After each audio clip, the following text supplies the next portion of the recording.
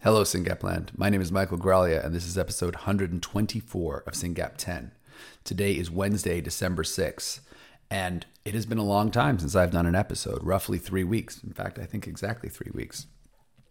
And that's pretty amazing given how much has happened. But I unfortunately have been traveling around and supporting my wife and family in this time, and I just haven't had a chance to sit in front of a microphone with no one screaming at me or children running or things happening. So here I am. I'm just going to give you the big five, and then if I've got any energy or time left, I will pontificate.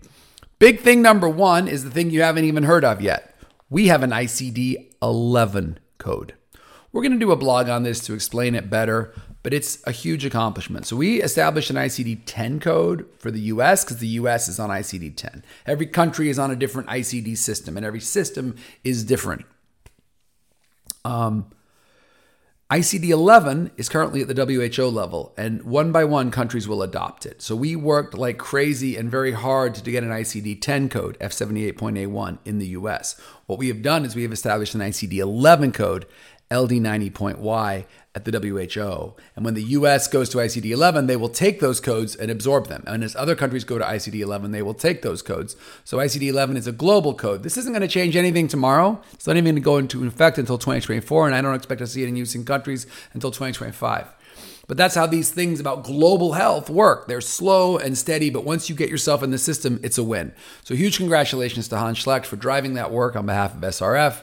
This is SRF led the charge and did 99% of the work on getting an ICD-10, and we have done exactly the same, except I would say 100% of the work on ICD-11. So congrats, Hans, and everybody out there in every country. Good news, you're going to have an ICD code when your country goes ICD-11. The other thing I want to talk about, and this came out right before AES about a week ago, Dr. Danielle Andrade and team published a paper in Neurology about adult Syngapians. And guess what? This is the first paper about adult Syngapians. Why is that exciting? Because every single one of our kids will grow up, kid with a SYNGAP will grow up into an adult with SYNGAP. And there's precious little understood about them. And the more Dr. Andrade studies that, the better. Moreover, we have already funded a grant to Dr. Andrade to do a bigger study. There's no press release on this because I just haven't had time to write press releases. And it's hard to write press releases because you got to get quotes from people and you got to read them. And it's a whole process. And so anyway, punchline, if you have a child 17, not 18, 17, because it's a 2-year study, so they'll be 18 by the end of it, 17 or older, who is not involved in the Andrade study, either in the US or Europe, and all they have to do is speak English, and maybe other languages, I don't know, but definitely English. Please reach out to us. Let us connect you to Dr. Andrade. She's a class act. She's a specialist in adults with neurodevelopmental diseases. This paper in Neurology is great. Go to the links, go to the tweet, click on the paper, read it. It's a huge accomplishment for the SYNGAP community. All of our kids will be adults, and they need to be understood, and the doctors who will be treating them are going to look to the literature. And until last week, there was nothing in the literature, and now there is. Thank you, Dr. Donna Andrade. Thank you to the board of SRF for funding that important ongoing work. AES is the meeting that just happened for the neurology community, the American Epilepsy Society. A lot of neurologists were there. Rare disease was much talked about. SYNGAP1 was much talked about. There were multiple posters with SYNGAP1 data. One of them, I share a picture from Jillian McKee at CHOP that used CHOP data, citizen data, and AMBIT claims data. That is a massive accomplishment. So thank you to every single person in the US who signed up for Citizen. Your data was used in that paper, and that paper will become a publication probably in the next month. And then that's another thing that'll be in the literature that people taking care of our kids will look up, and they will understand, oh, this parent's not exaggerating. Here is evidence. Here are charts that show these kids have severe autistic behaviors, severe behavioral challenges. Here are the drugs that they take. Here's how most Syngapians meet milestones. This is what a Syngapian looks like, feels like. This paper is a huge deal. Thank you to Jillian McKee and the team at CHOP for writing this. We're very excited. Of course, before AES, and we did this on purpose, we had our science meeting and family day. And we physically follow AES around. And we do it right before. Why? Well, it started with the roundtable idea where if a neurologist is coming to AES, we said, well, look, let's just have a little meeting the day before. We're totally copying Gervais here. Let's have a little meeting the day before and you come and learn a little bit about SYNGAP. That was the vision. And that morphed into, okay, if we're going to have a science day, let's just have a family day the next day. That's what we did last year. That's what we did this year. That's what we're going to do next year. And so it was a huge accomplishment. I got to say, I'm thrilled. And the science day, we started with Dr. Sheffer and Dr. Zemplenny sharing some cool stuff. Dr. Wilsey got up and talked about ciliopathies and some work she'd done in frogs. And she said, if what I have found in frogs is true, then I would expect to see this in humans via a breath test. Just sticking a little, tube on your nose and breathing for 30 seconds. She said, that can give me a reading that would validate what I found. So she said, could I please have every SYNGAPian and every parent come outside and do that test tomorrow? And guess what? 55 of you did that. Huge accomplishment. And we'll wait and see where that data comes. But that was just the morning of the science day. Then we went into repurposing, and we heard from Clement Chow, who's done the fly work, and we heard from Rarebase, who's done a lot of work in human neurons. And we also heard from Zach Grinspan, who's going to start doing some 4-phenylbutyrate work. Very exciting.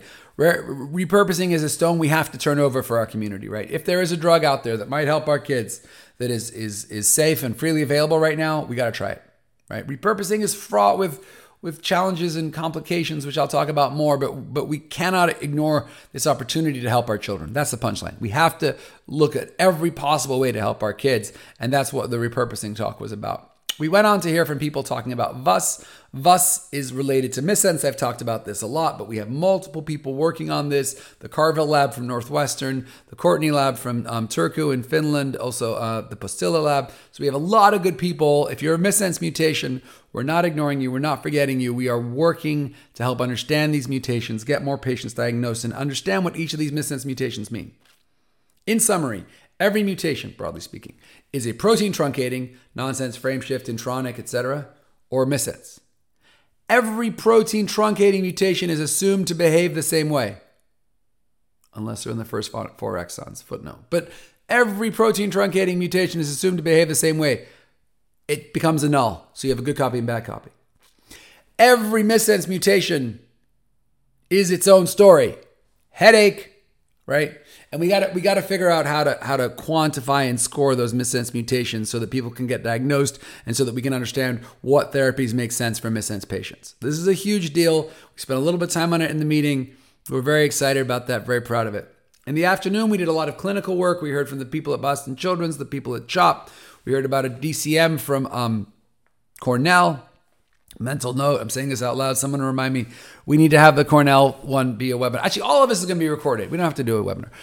All of this has been recorded. It's going to be on our website. Honestly, you should watch every single session. But in that afternoon, next to the giants from CHOP and Boston Children's Hospital, we had a medical student from Cornell talk about a basic DCM she did, talking to patients, trying to figure out what was important to us. Really cool work, and that was exciting. So that was the clinical, and then in the afternoon we went on to endpoints and biomarkers, and we talked about EEG biomarkers, and we heard some great stuff from Edinburgh and BCH, and then we also heard about validated scales. So the eye tracking study from Tom Frazier, and some work being done with the ORCA. I've talked about the ORCA before, but Tom Frazier is enrolling right now.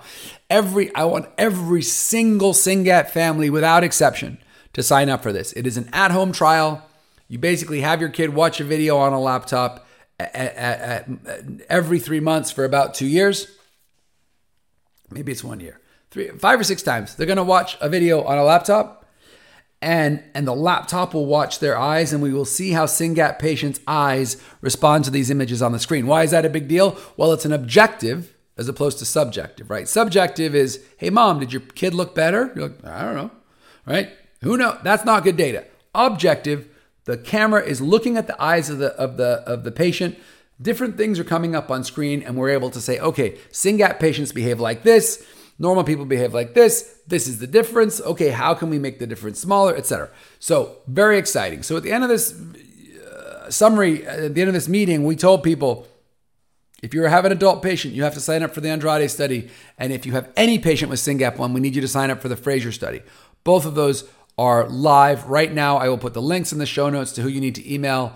Please make sure you reach out. By filling these studies, we send this clear message to industry and the academy that the SYNGAP community is ready. We want to work. We want to partner. We want to drive research forward. That's why we're here. And you do that today by signing up for trials. So very exciting stuff. Very exciting stuff. We also had, I should mention, the speakers from Stoke, Praxis, and Tevard talk about 3 different genetic therapies they're working on. Stoke and Praxis are doing ASOs to make the good copy work harder, make both copies work harder, but the null copy working harder doesn't mean anything because it's null copy. So the good copy working harder will give us 2x. And also tRNA therapy from Tevard, which is an RNA therapy that will go in and correct the vast majority of nonsense mutations. So if you have a nonsense mutation, you probably have an RX or a QX, and these tRNAs can fix those. Pretty amazing. So that was the science day. The end of the science day was like, whoa, and we had this great reception. We partnered with SLC6A1 and Combined Brain. I think FoxG1. Was it FoxG1? Pretty sure. I'm not sure. Anyway, it doesn't matter. We partnered and we sponsored a big reception on Thursday night, and I really wanted to go to that, but I couldn't go to that. Why? Because I went to the Dravet Roundtable. So the Dravet Roundtable is what I've been going to for 5 years now. Always learning from them, always watching them. That organization gave away $2.5 million last year, and it's always important to see what they're thinking about because we share a lot of scientists and labs. So that was Thursday. Got up on Friday and we did Family Day. Family Day, I'm not going to take you through the whole agenda. It was bonkers, but it was really wonderful. We heard from Mike Transfalia. Maybe I will. We heard from Mike Transfalia, who has led Fragile X and was really promoting repurposing. We heard from all of our partners on registries. So, Citizen for the retrospective, RareX for the prospective. Simon's been around forever. We talked to, we had different family members share different aspects of SYNGAP, really powerful session. We had age-based breakouts where people were able to talk to other parents with kids their same age. That was an incredible session. We had LME come and talk about ABA. We had the global leaders read out. It was just a day of recognizing the might of this community, and it was fabulous. It was fabulous. I'm so happy this meeting happened. I'm so grateful to everybody who did the work. Ashley Fry, Ed Gabler, Callie Worth, Lauren Perry. So many people have done so much, and I'm not mentioning God knows how many people, but it's incredible. And you should mark your calendars right now for LA in December. We're gonna do it all again, guys.